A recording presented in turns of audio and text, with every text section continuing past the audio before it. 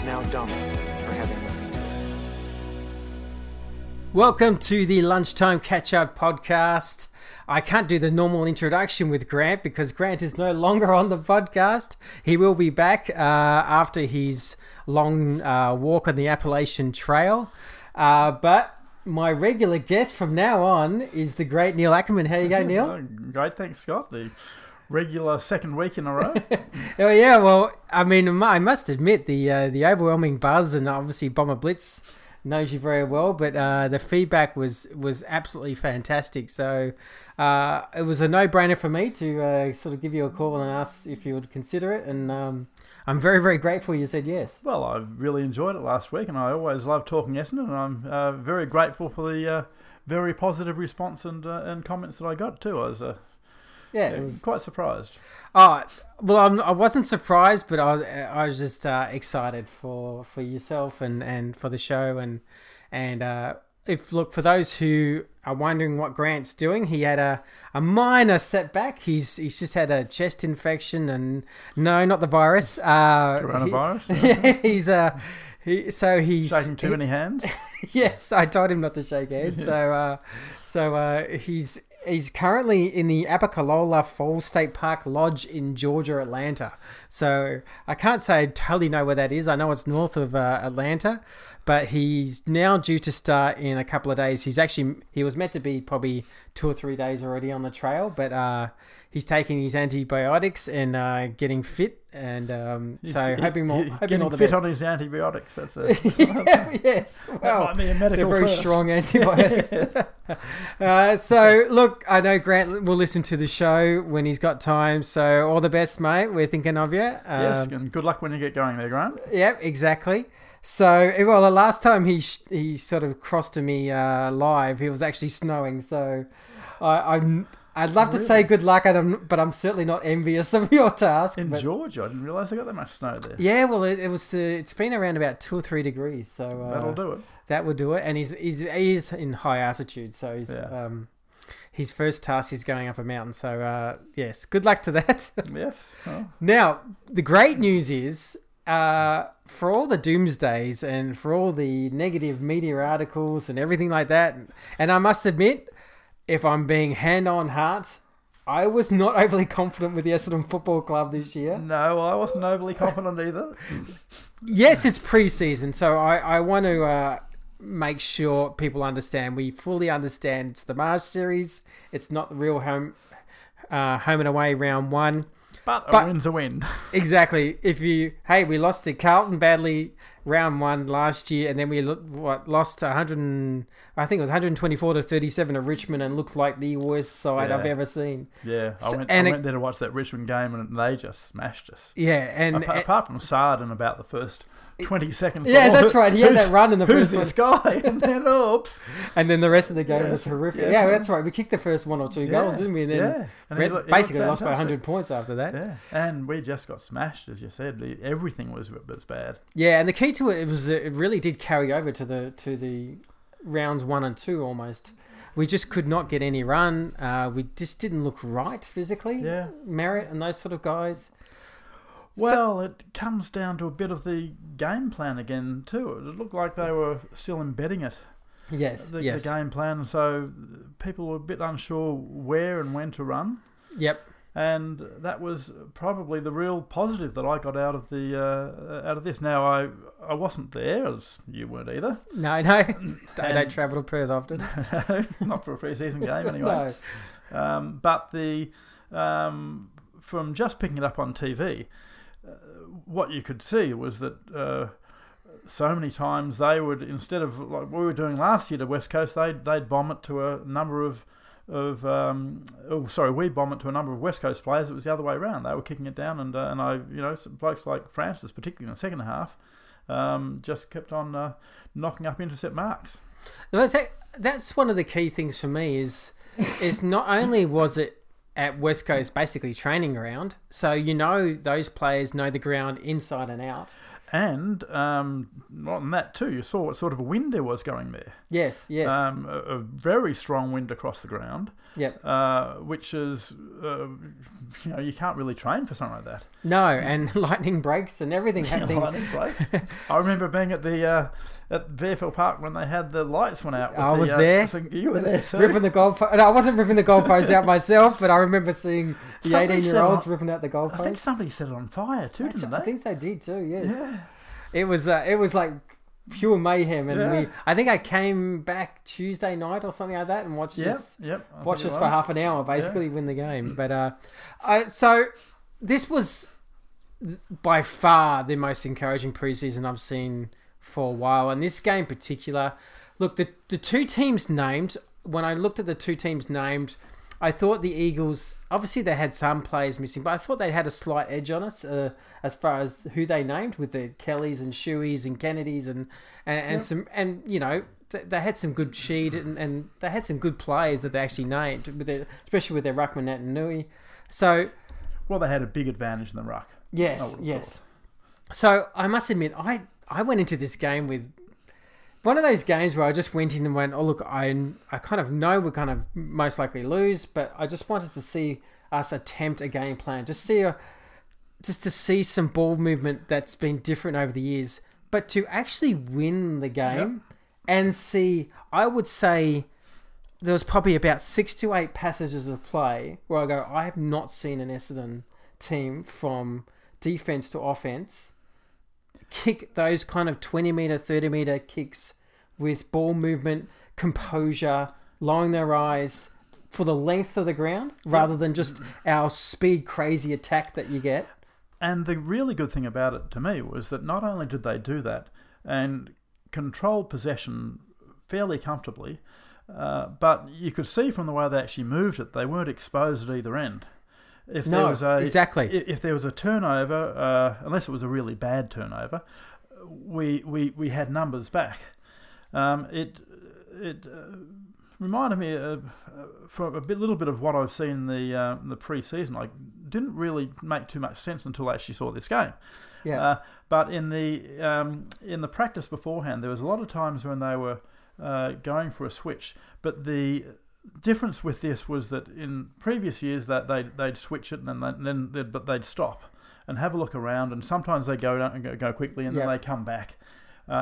What seemed to me to be the case this time in a lot of cases is that they'd switch it, but then they'd have some support.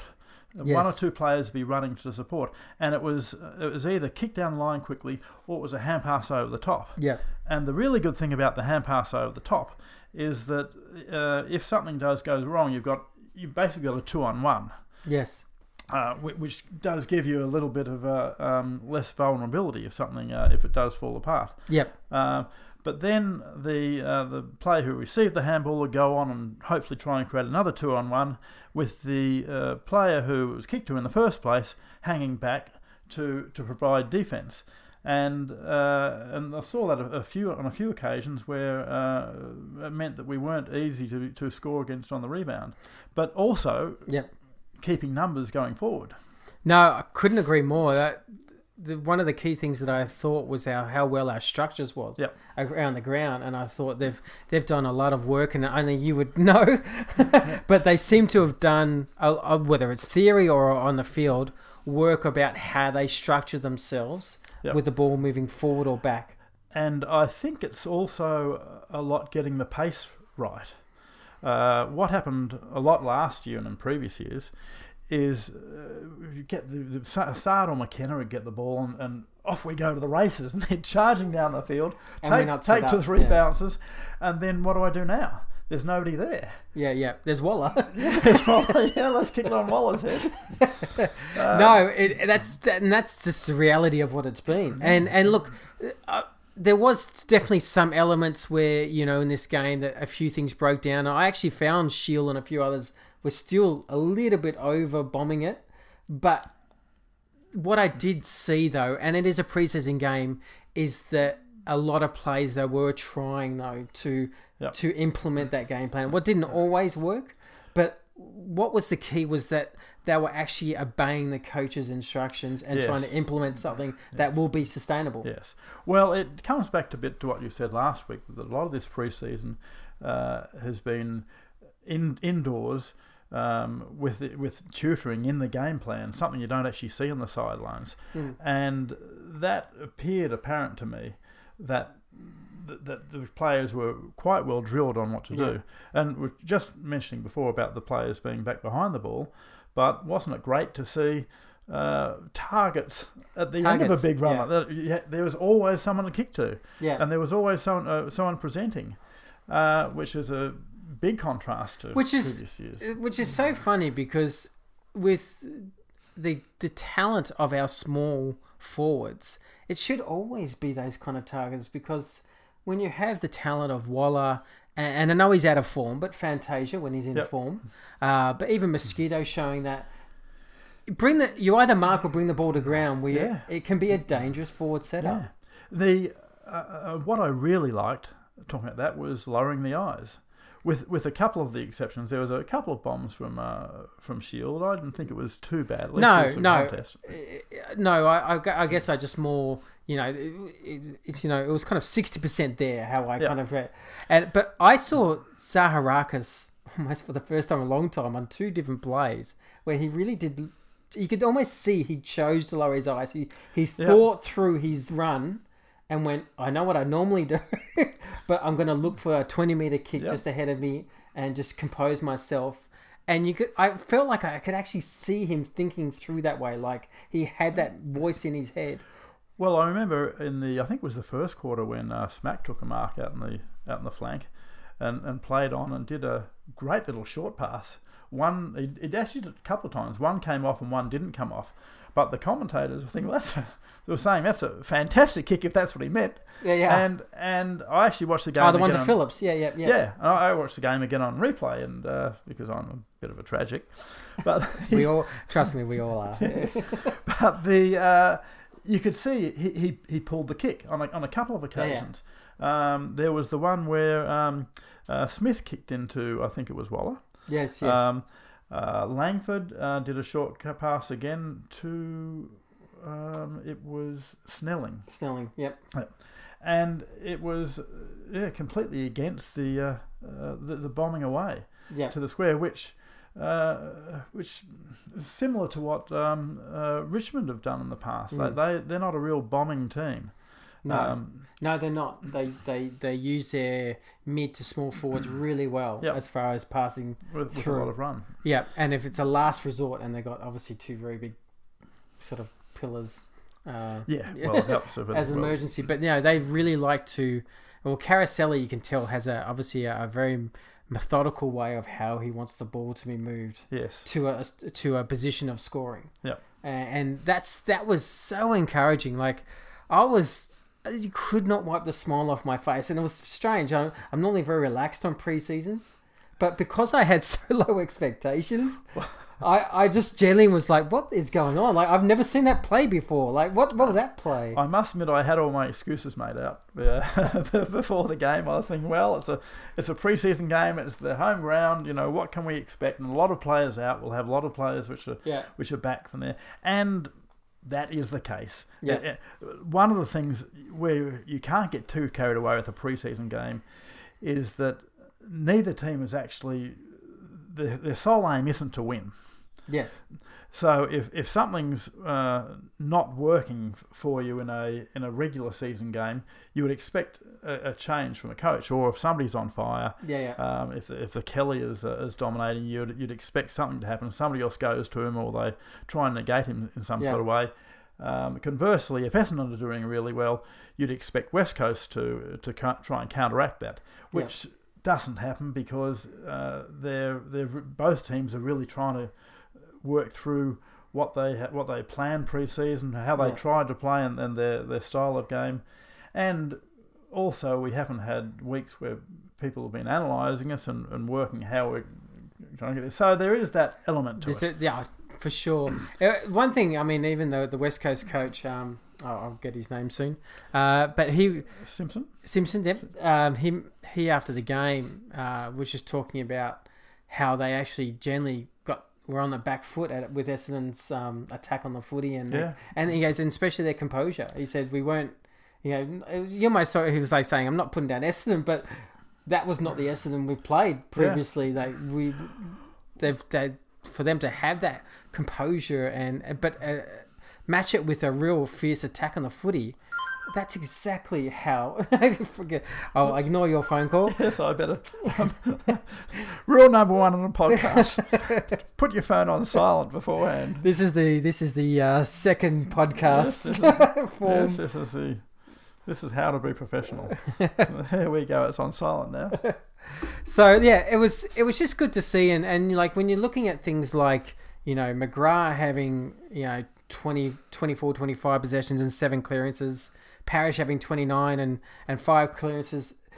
I often talk about that next keg coming through and to have Langford was really, really good. So for me, that Langford, McGrath, Parrish midfielders, who I thought did most of the damage, to be honest, for that to happen with the Shueys and Kellys, I can't think of any other way than being positive about it. Well, you look at that, they had a Nick Kelly, Shuey. Now they have a couple to come back there as well, but that's pretty well their top 3, I would have thought. Yeah. And we, around the clearances, I thought we dominated them to a large degree.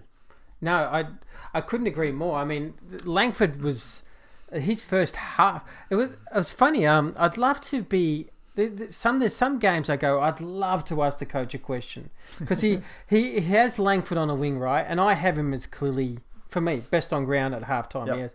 He has 17 possessions, a goal, and numerous clearances. That was even the week before in the practice match. I think he might have been a bit rusty, and I did make a comment that I thought he was overthinking his disposal a little bit. Yep. But that was by far the best game I've seen him play. Yes. And so I found it interesting. Just like, I'd love to know what they're thinking, and maybe because they see him as both positions, but then after half time, they just say, you're a forward. And you go, oh, well, and I must admit, I go, oh, gee, he's just done so much damage on the wing. Now, it's a preseason game, so you're probably growing both sides, but he was very, very good. Well, one of the things too is that there's so many players playing. You've got 26 players, so you've got 8 on the bench at any time, which means that if everyone gets an even go, you only got 2/3 of the players out there roughly. Yeah. And we had a couple of the debutantes and trialists there. Yeah. So it is a mixed bag, isn't it? I mean, especially when you're taking out Hurley, you have Merritt and Waller for most of the second half of the game, and so the second half of the game were very young, inexperienced side. So that's another thing. I actually felt quite pleased that we actually held on that game, because our side just on names was pretty 24 and under kind of. Well, particularly you look at the key backs. Now we've been singing Francis's praise a lot, but he's still a young, inexperienced player. Oh yeah, he's and the other must be what, 15 games, 12 games. I'll find out. Good question on notice. No, it'd have to be more than that, I'd think. Oh yeah, sorry, last year he played a bit. No, last year he played. Yeah, he'd have to be around the 20-odd mark. We'll have an answer. But inexperienced, but inexperienced. But the other 3 key backs you had was, here we go, checking the phone as we go. We'll have an answer very quickly. Had Zirk, McBride, and Ridley. Yes. Who between them have played. Ridley's only played a handful of games. Zirk's played 1. And it was McBride's first official game of football after his. He did not much wrong. No, that chase down, that 50-metre chase down, and that desperation dive. I thought it was fantastic, and the dive forward under the pack to pick it up. I know it is quite to know where he's come from and how little he's played Aussie rules. Yeah. To when we both saw the Melbourne clash, and he was really, really good. But to then go to such a big jump up, interstate, big team. he didn't look phased at all. No, he still read the ball quite well. And he took a couple of really good marks in the end. He took a big pack mark at the, in the last quarter and in the third quarter. He took a good mark at the back. What I thought the other really impressive piece from him was, I think it was in the third quarter, where he picked up a ball off the ground and rode a tackle and got on a great little hand pass out. Yep. Oh, true, yes. By the way, Francis played 26 games. Oh, pretty close. It was close. So, yeah, I mean, what did you think of Nigel Lockyer? Like, I see Lockyer, obviously we've got to make that decision on Teakle and Lockyer. And look, I felt sorry for Teakle because as a ruckman, to have the Natanui, like, you're not going to shine, like, as a young ruckman.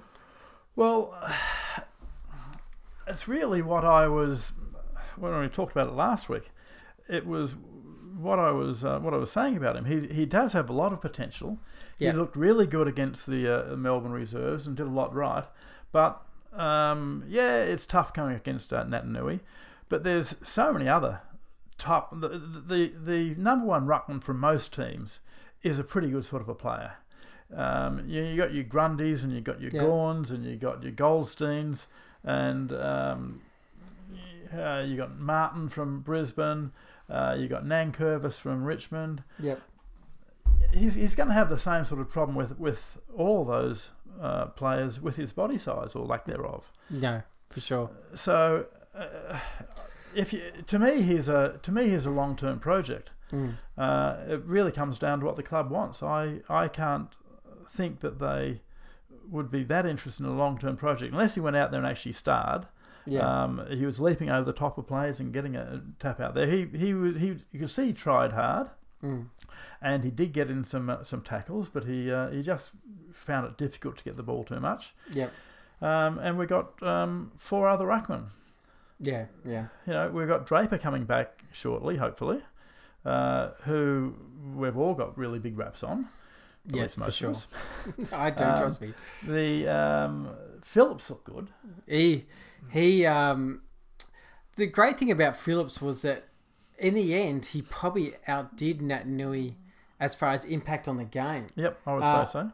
I thought his follow-up, his announce around the ground about where to be and positioning himself to be in dangerous positions and follow-ups, he was really impressive. Well, not only being in a position, but he did impact the play on a number of occasions. Yes. He tackled solidly on a number of occasions. He got ground balls out. He got some handballs out. He was more along the sort of player that that the Grundys are. Grundy's a much better player than him, obviously. Yeah. But he was having that sort of an impact where he was getting possessions and he was impacting the play after the ruck contest. He seemed to actually sort of fit in well with actually our game style. I think so. Because he was always dangerous, you're right. And it just makes you wonder a bit about Bellchambers. Then people seem to have forgotten a couple of years ago, I thought he was sensational in ruck contests. He got so many really good, solid taps to advantage. But out of the ruck contest, and he's a good mark around the ground too. Yeah. He was a good outlet for a kick from Hurley's long bomb to the flank, which we know comes every time they kick a point. And could take a good grab in the forward line, and he did used to be a reliable kick for goal until the last year or so. Has been a little bit wobbly, but as far as tackling and putting pressure on the opposition and being in a support chain through the ground, he was a bit lacking. And I wonder if we do have a fully fit, ready to go Bellchambers, which way they'll actually go. Exactly, and you even with matchups, I mean, even with Natanui, it's sort of such a unique ruckman that you face other ruckmen and you're probably not as concerned with what Phillips, as far as getting tap outs. You think he could be much more competitive. I even had a look at some stats during the week at tap outs because we actually, would you believe, had one extra tap out in the stats for centre bounce clearances, but our tap outs around the ground we got smashed. We got smashed? Yeah. So that was the big difference where Natanui can really take over. Yeah. And they had 4 ruckmen too.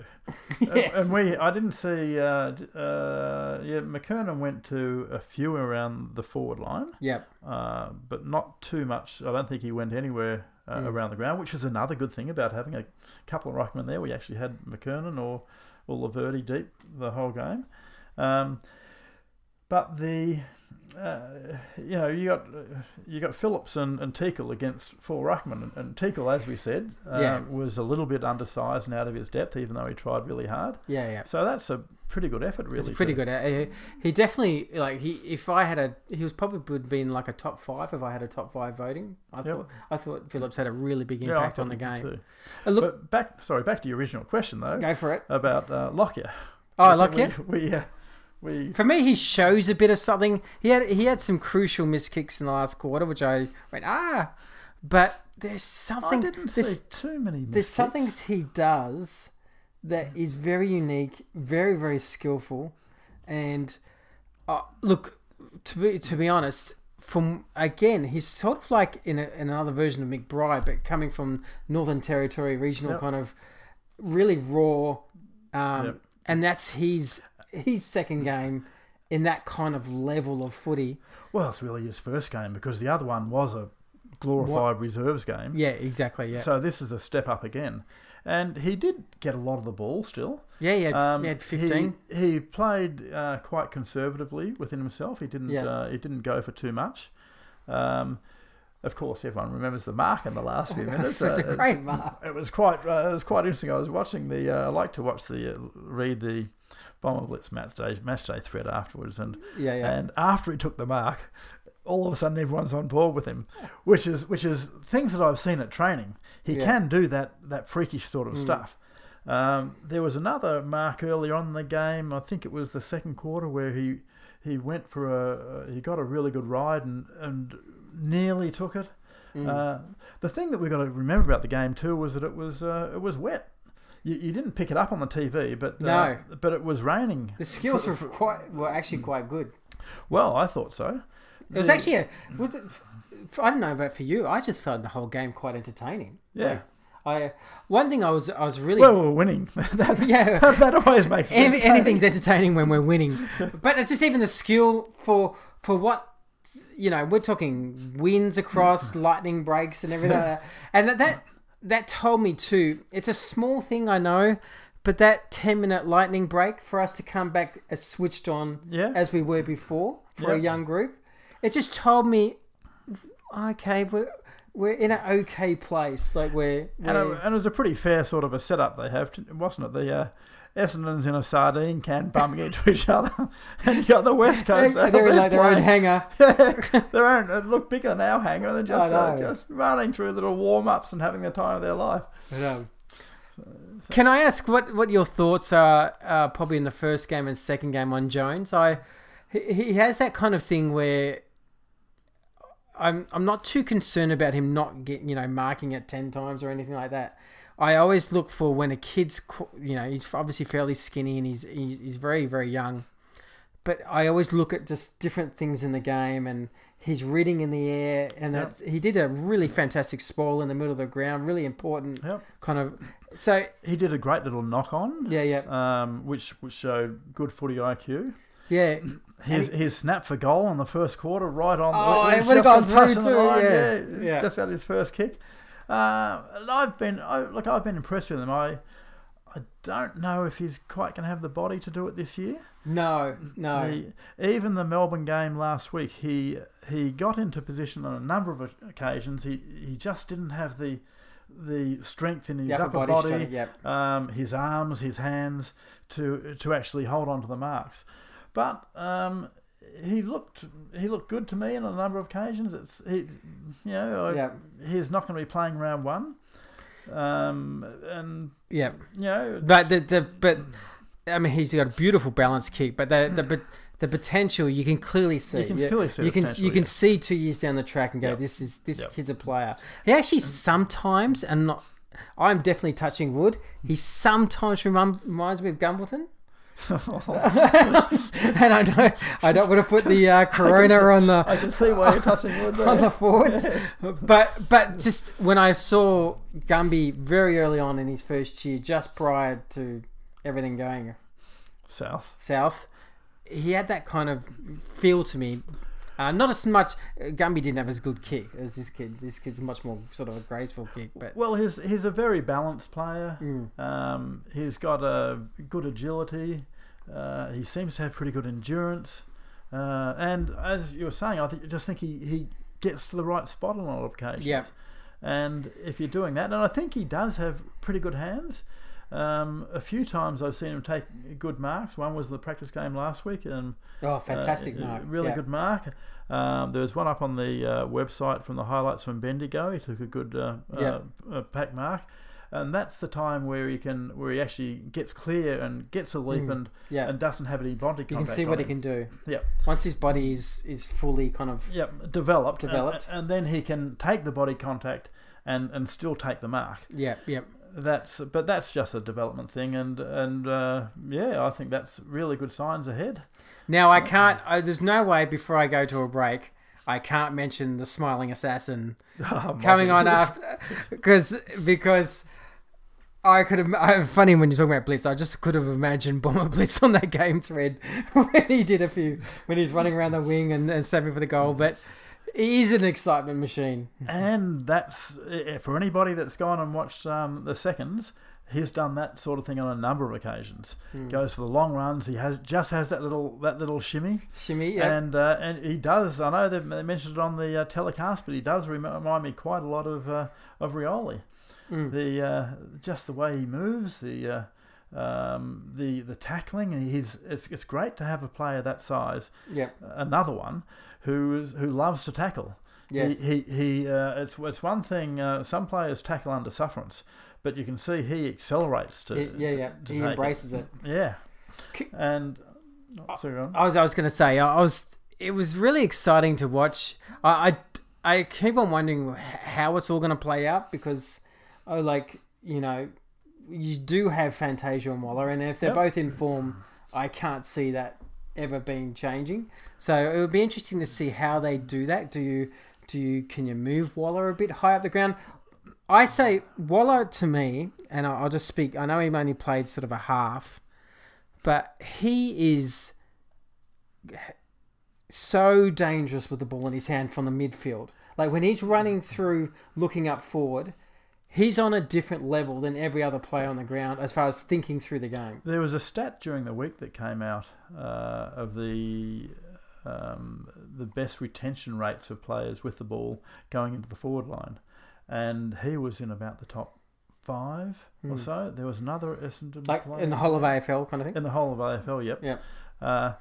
From not as many entries, I think he had 45 entries, and something like 33 of them either went to a player or ended up in a score to the team. There was somebody else, I can't remember who it was now, but did very well in that stat as well. Obviously not Shield, but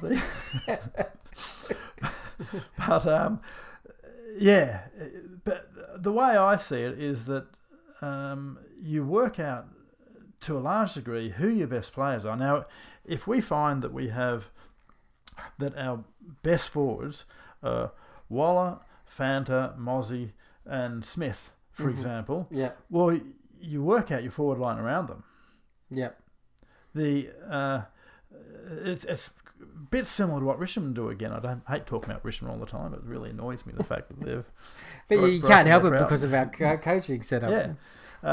But if they're your really good players, and Mozzie, certainly you can just see from the glimpses, if he can get his fitness up to scratch and contribute for a whole game, he could be hard to leave out. Yeah, and it's funny. Laverde's form too he's looking really dangerous to me. I know he had a slightly quieter second half, but he's looked really dangerous up forward, and there's sometimes isolating him one-on-one. Yeah. And he's got a bit of body strength that can push his guy aside. Well, which he did on a few occasions. One, he got free kick, which is a little bit of a dodgy free kick, I thought. the old Margate special. Yeah, Even though he wasn't umpiring, he's obviously instructed the umpires there on how to do it. That Waller free kick, that tackle in the goal square. I just thought about that. Oh my goodness. Well, that's the most obvious job in the... That reminds me of the free kick. Remember years ago we were playing Port Adelaide and Monfries was That's right. Yeah. I think he did a tackle and the Port player took about 4 steps and got tackled. It was like Gray or something. Yeah. It was just so obvious, and I was like, oh, yeah, okay. But, oh well. That's a practice match. I'm not going to get too carried up on that. But Laverde, No, I liked it, and again you got to remember that it was a wet game. It didn't suit his conditions at all, and they were playing quite tight on him as well. Yes, particularly second half when Hearn went to him, and I thought he did a lot of things right. He presented well. The thing is, he didn't lose too many contests, and he always looked dangerous. No, exactly. I tell you, a player who I don't know if I say the word I underrate, but I just don't often talk about, and even on this show, and that's Snelling. Every time I see this guy, I mean, he has 2 goals, 20-odd possessions. I don't know if he played the full game. I'm pretty sure. I think he might have. I think he might have even been the top-ranked player for us. Okay. But he was really dangerous, and his pressure, and I can't help think like he must be close to best 22 if he keeps with his form. Wow, it's hard. It's hard. He does very, very little wrong. Yeah. Apart from being a midget. Yeah, that's and we got a few of those. You know, if he was another 4 inches taller, it'd be a no-brainer. He'd certainly been there. But yeah, he's clean with his hands. His disposal's pretty good. Good kick for goal. He's got good balance. He's another that has a. You don't really pick up his shimmy too much, but he just has that little movement of the hips that just allows him to evade without being quite so obvious. But yeah, he's got to be somewhere around there. And the other one is Ham.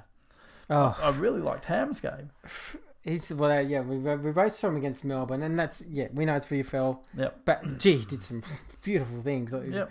But that pass, man, pass to Jones. Yeah. I was like, that is real quality. It was actually interesting. Did you happen to watch the Bushfire game? No, I was away. Yeah. Which is why the podcast is a bit late. Yes, a little bit later. The skills in the first half were quite amazing. When either team got the ball, they just didn't let it go.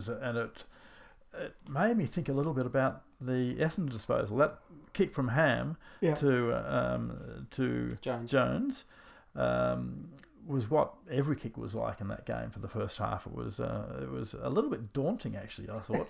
to think. I was thinking they are the elite, but yes. Yeah, and it was great to actually see the elite against the elite. But anyway, that's a whole different story.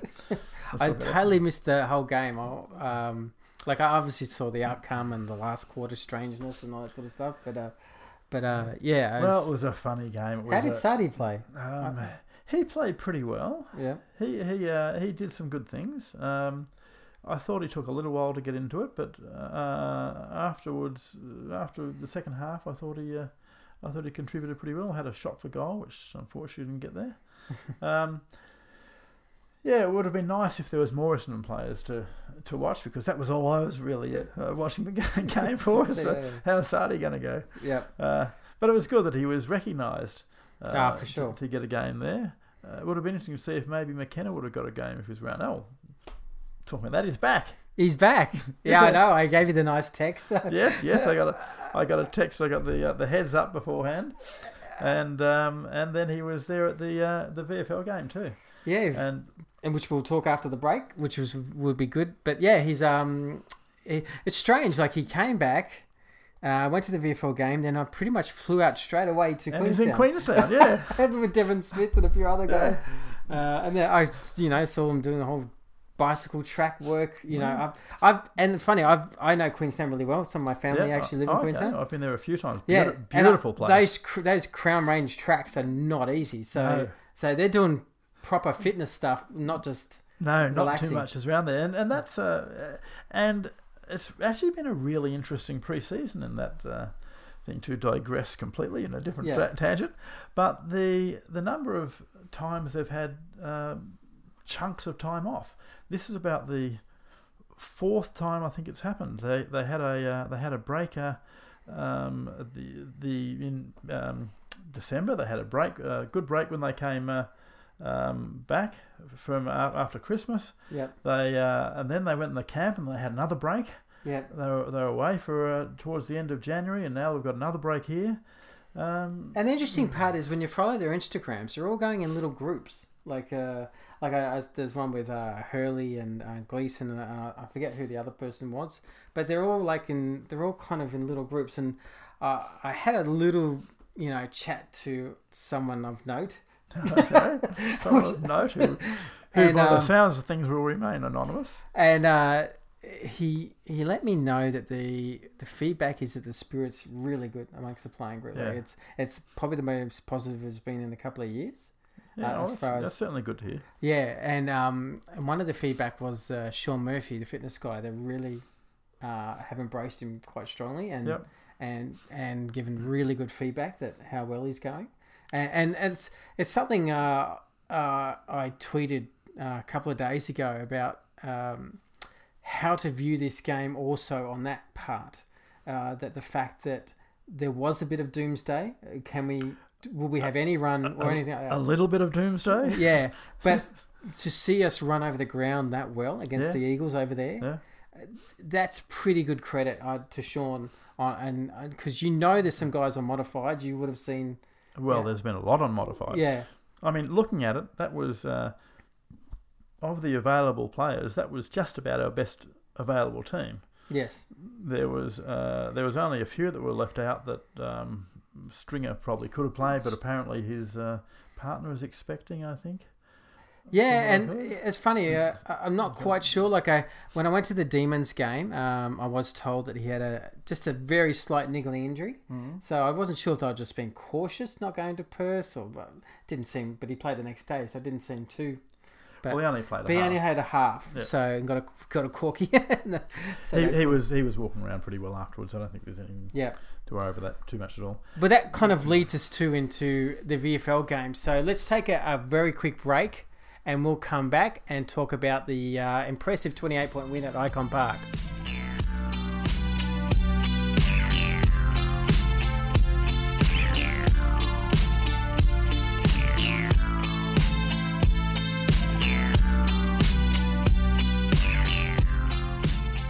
And welcome back to the Lunchtime Catch-Up Podcast. You're with Scott and Neil. Now, let's go to the VFL. Neil, I must admit, I was away, so I was more excited that McKenna was at the game probably more than the game. Yes. But give us some feedback and things you saw on some of, I guess, the Essendon senior listed players. Well, the highlight was seeing McKenna. So from the start, the highlight of the whole game when he was there. And look, Happy was having a good joke with McBride there, and then went over and gave some support to McQuillan. Yep. So that was my main that he was back. Which is generally good news. Yes, which was very good news. And to hear the club sort of back up that he'll be training. Yep. Which probably training starts tomorrow. Hopefully tomorrow. Yep. I'll be there again. You'll be there. We'll see what happens. It wasn't too exciting a game really for me. The Stringer played a half, which was apparently all he was really looking to play was around about a half. Yep. Didn't really exert himself too much. I think it was really just a bit of a run to get the cobwebs out. Begley was a little bit better than last week, which wasn't great. Until he got a knock on his. He didn't play after the third or something like that, or after half time. After half time, okay. He got and he had a noticeable limp, but it was just a corky. Okay. So that hopefully is nothing much to worry about. Should be all right with a 13, 14 day kind of. Yeah, well, he could even be right this week, but they probably rest him to give it time to get through. Brian's an interesting one. I like him. I really like him. I really like him too. The club put out a press release on the website saying how happy they were with him. I wasn't as excited by it. They were saying that they thought he got nearly all the hit-outs, and that it was a bit of an over-exaggeration. But he looks good. Yeah, and he's certainly a really good prospect for the future. He's very athletic. Moves around the ground well. Nice kick, nice follow up. He can tackle. Yeah. That was it was another nice game for him. Marsh did just more of the much things that he does. He racked up possessions and he's an interesting player, because with Kobe Marsh, he's like, there's a good footballer there, but I struggle with Kobe, and as far as I don't know if he excels at any one part of the game. He just does everything okay, to a good standard. But he doesn't have a weapon. His kick's not a weapon. I wouldn't say he's a massive overhead mark. I think he's a good mark. I think that's a bit underestimated. But he's not a Nat Fife or anything when it comes to marking. Yeah. And that's where the real step up is from VFL to AFL. There's lots of players that look really good in the VFL, and you think, well, why isn't this guy getting a game? Yeah, why hasn't they been drafted? Yeah. Another one that comes to mind is Aaron Heppel, who did quite well. Yeah. Kicked a couple of nice goals, but he just doesn't quite have any really outstanding feature to his game. And that's probably why he hasn't ever made it onto a list. And March is a little bit along those lines. He's a pretty good kick off both sides, but without being outstanding. Yeah. Gets a lot of the ball, but he's one of these players that seem to run at like 3/4 pace an awful lot. None of the real sprint efforts, whether his game can translate to AFL. He seems to get a lot of chances when he's fit. Yeah. So the club obviously have something about him. Yeah, it was pretty unlucky last year. He went down in about the first 10 minutes of the it was the really game. Yeah, these things happen. Dylan Clark, how'd you see him? Another Dylan Clark game. How and let's be honest, how I haven't seen it too much myself, but how is his kicking coming along to your eyes over the preseason? I think it's improved. He did a couple of nice kicks, which had a lot better ball trajectory. The ones, if he's got time, if he's got a mark or a free kick, or if he's out on his own, he's not too bad. I think he struggles when he's under pressure and has got to rush the kick. Mm-hmm. I think they can be, some of them pretty ordinary. And even some of the ones where he doesn't have, but I think he's improving. It's just a matter of whether he can ever improve to what I would consider to be a standard. It's a big year for him actually, because he's one of those guys. I feel like he needs to get to a level where even if I think that's past the Tagger kind of stereotype, he needs to elevate his game a bit more, because I think as much as tagging is good, it's not going to get your game every week. You have to get a game every week, you have to have a real midfield quality, and that penetrating on the kick to me is just where he needs to take his next step. Yeah, unless you're an exceptional tagger. Yes. There's been various ones over the years who haven't had too much of their games, and the game he had against Cripps last year was probably his best. Yeah. Yeah, that was a fantastic game. If he was doing that every week, you wouldn't really worry about his kicking if you can completely shut out the opposition's main weapon. But there's not always that matchup for him. Yeah. And you don't want to be picking and choosing when he plays. But the other thing that I noticed, just going back a little bit, from the game was that on Friday was that a lot of the players seemed a lot more defensively minded. Okay. You had Smith in the middle of the ground. He was on Kelly for a while there, who, mind you, Kelly did pretty well. But Merritt seems to be a lot more defensively minded. Even Parrish and Langford at times. And that could take away from the such a need for have a tagger without too many other weapons. As you say, it'll be really interesting to see. Yeah, he's got a really intriguing year coming up. If we're pretty good injury wise in the midfield, I think he'll struggle to get in.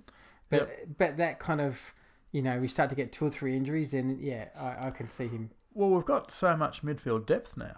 Yeah. There's. I was going to ask you a question. You gave me a great reminder. Oh, good, thank you. We got a question from a listener to ask you on Hibbard's pre-season. Now, he obviously has missed the games, but how have you found his pre-season so far?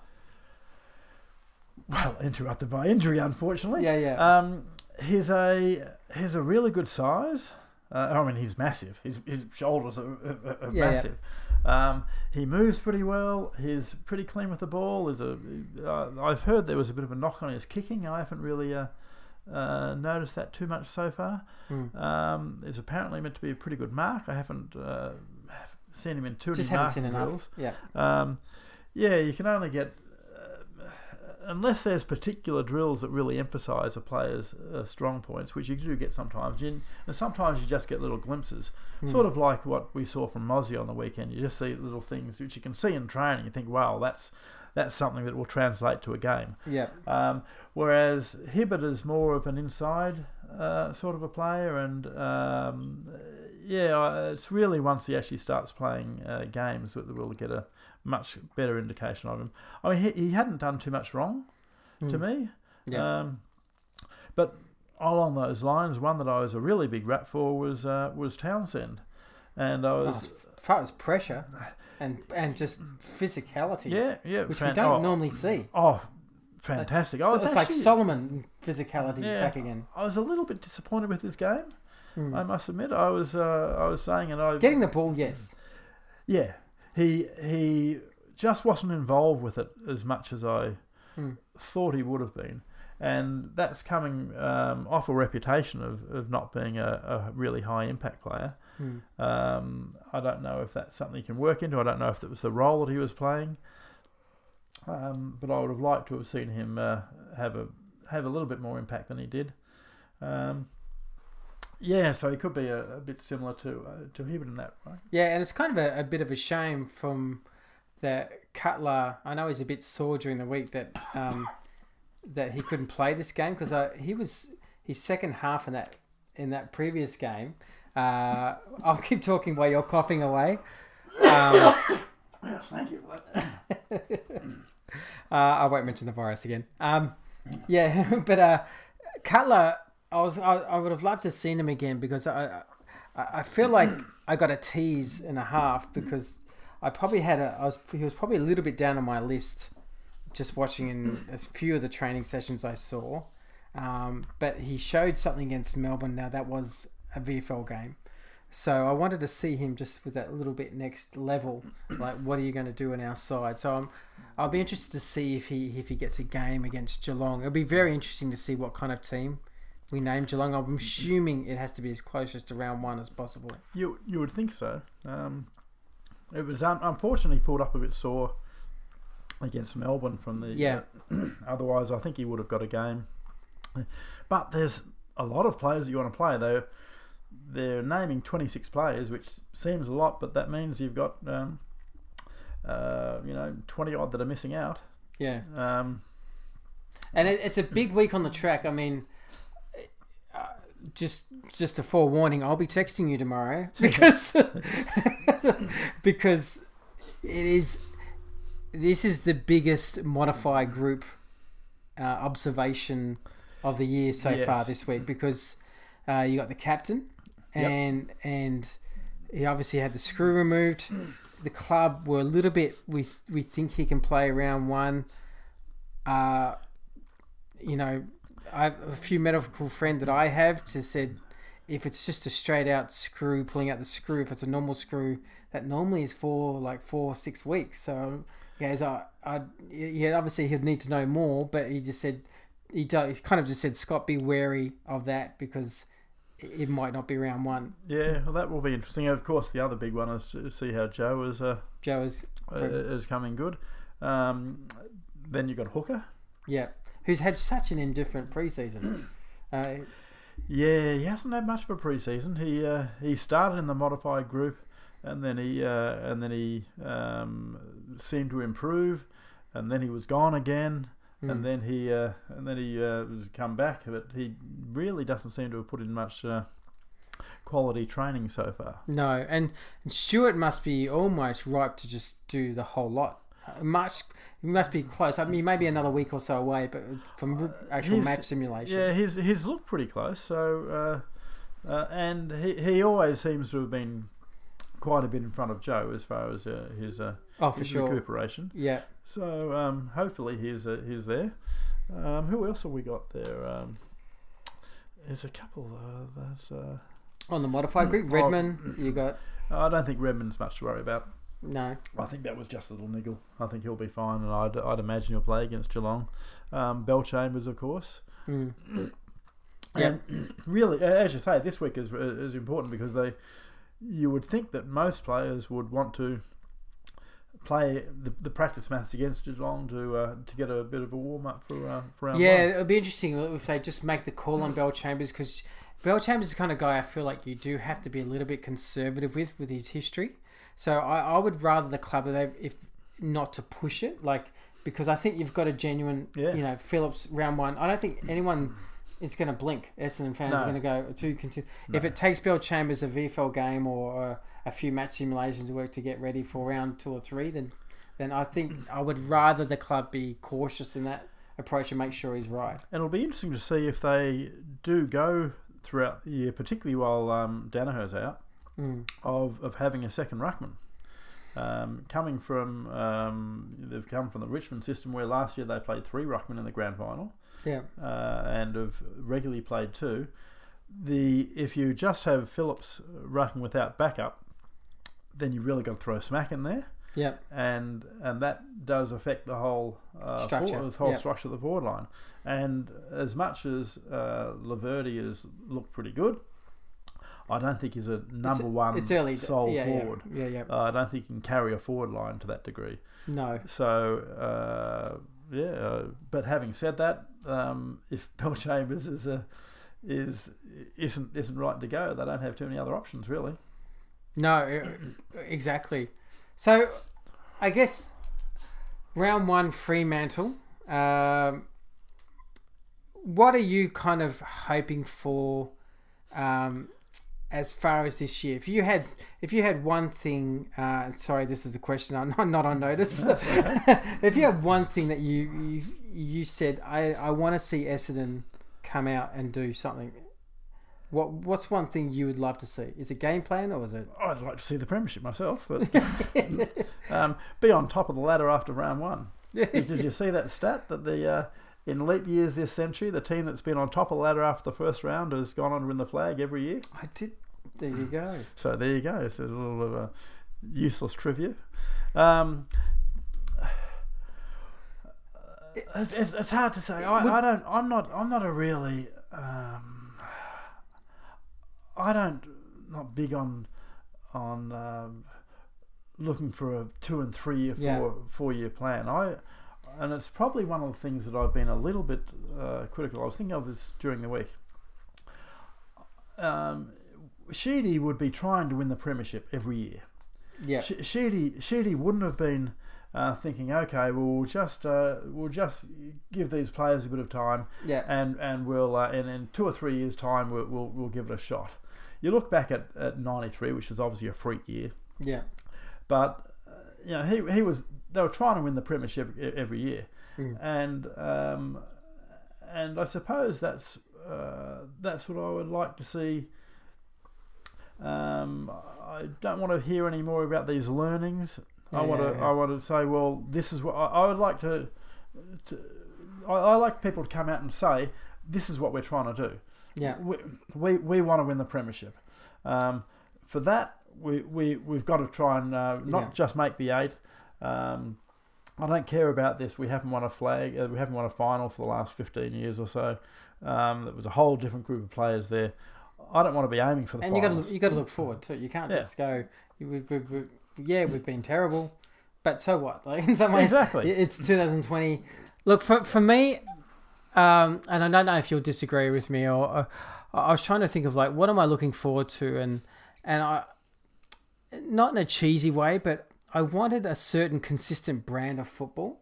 I want us to be a side where week in, week out, the opposition knows what they're going to get and they're in for a fight. Like I've kind of felt like historically, well, I just said we wouldn't look back, but even last year, you can have a 100-point loss or a thrilling 30-point win, or it was always all over the shop, which Essendon, and I wondered how some of the players have been discussing to the media so far this pre-season. They've consistently said that they felt like the game plan that they're talking about now is the most sustainable that they've got. Like they feel like they're confident they can carry it out each week. Actually, I have an answer to your question now, having thought about that. What I would like to see is that it's along the lines of what you're saying there, but when you play a team like Geelong, if Geelong, they're always trying to win the game. Mm-hmm. If they're 5 goals down and there's 10 minutes to go, and Hawthorn's a bit the same, and Richmond as well. Yeah, they're always trying to win the game. They're not giving up, and not trying to save the game. They're not trying to save the game. And the other thing I'd really like to see is that when we're on top, is just keep going. Yeah, nothing worse than a game. Bit of ruthless. Yeah, be ruthless. I mean, percentage plays such an important part. I hate it when we're 40, 50 points up, and all of a sudden they start this kicking back sideways and time wasting sort of thing. Yeah, just keep on going. Put the pressure down. Yeah. The other team, you want to see the other team give up, and instead of giving back 3 goals, kick another 3 goals ourselves and turn a 40-point win into a 60, 70-point win rather than a 20, 25-point win.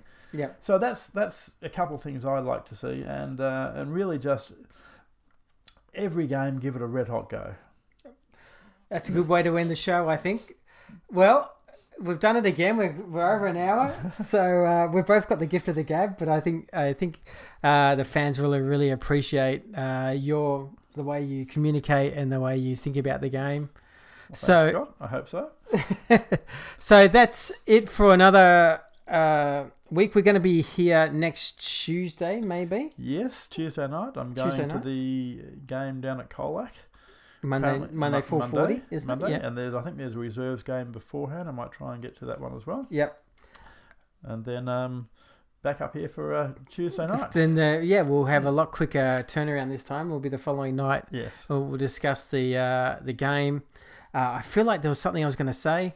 Look, just on a side note, and you wouldn't even know about this, Neil, so I'll just speak myself. But I put a comment on Twitter, which I don't think the club was overly happy with. And I was just on the membership merchandise having, instead of EFC on it, they had EBFC. Yeah. And I made a tweet and saying, look, I kind of kept it light and said, I'm not sure most fans were consulted on that one. And I said, personally, I see it as EFC. Now, that simple tweet, and I can honestly say with hand and heart, that was not meant to be as intense as what happened, because next what happened was the Herald Sun wrote an article on my tweet. Oh, really? Yeah. I didn't know that. The Age then wrote, and then Triple M wrote, and then the club contacted me and said, and I honestly was like, I was kind of half laughing to him and half like, seriously, I have no idea how that tweet became actually a headline. Like, who am I? Like I'm just a fan. Like, and I've just said I prefer EFC over that. And so I had a great chat to the club, just so everyone knows. And I just want to make sure everyone knows that was not a bigger deal to me or as dig at anyone. It was a very simple, Well, it says about the bit about the media, doesn't it? The way they try to dig up stories and make something out of nothing. I was flabbergasted. Like I'm not usually shocked that much, but like 3 people sent me links, and it was all different links. It was The Age, Herald Sun, and I was like, and my tweets all over it. This fan says it, like this fan, like. All if you read the tweet, you'd be like laughing. You're like, this is the most non-story I could ever think of. But I mean, it's just unusual. You're used to seeing EFC. Yeah, that was all. It was just a sheer eye test. Look, there was definitely other fans that were tweeted that weren't happy about it. They were just used to EFC, and when they became members, that's what they got. They didn't have much of a choice. So they were like, that looks like another club, like East Burwood Football Club, or and they just found it read funny, and I submit, I kind of tweeted and said I agree. I personally like the EFC, but it snowballed into the most amusing thing I've ever had for that day. So I'm watching my tweets a little bit more these days, but I just want to make sure I did have a conversation with the club. It was all, they explained to me what had happened and what has happened.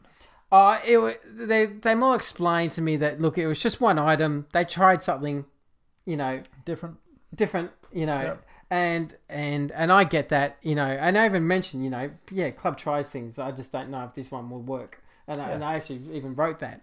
And they just said, look, we just tried something, and we'll take the response fully to Well, the good thing about it is that they'll have something else to write about next week. So it was just amusing, and so I wanted to make sure I just clarify that when I'm not at loggerheads with anyone, I love the club, and I'm very passionate about the club, and I'm strangely optimistic again, which I'm almost trying to talk myself out of it because I don't want to get excited too early, but I'm excited about how the club's represented itself. Well, it was certainly good signs. I mean, I don't think anybody with all the doom and gloom naysayers out there could have been disappointed about what happened last week. No, it was for the opposition, for the location, for the weather, for everything. It was just a great attack on the footy, composure, a different style of a game plan creeping in, and it was just a pleasure to watch, to be honest. And it's early days, and I'm not getting too carried away, but as far as if you just want to look for signs in games, that's as positive as it can get. Yep, and that's all you can hope for, really. Yep. So I'm excited to see how we travel down to Geelong. We certainly like travelling. 100% record this year. Yes, I know. So I'm sure there'll be a wind gust down at Geelong as well. So and we were Casey Field, which is normally a wind gust. So well, that was actually not strangely pleasant. The least windy I've ever seen it down there. I actually got sunburnt there, which I came back and was peeling 2 days later. But oh well. So thanks for everyone for tuning in. Hope you're enjoying the show. Hope you're enjoying the new kind of style of the show. Yes. And good luck to Grant again. If you're out there, mate, we're thinking of you, and excited for your challenge that starts in a couple of days. And this is us signing off for next week. Catch you later. Okay, bye.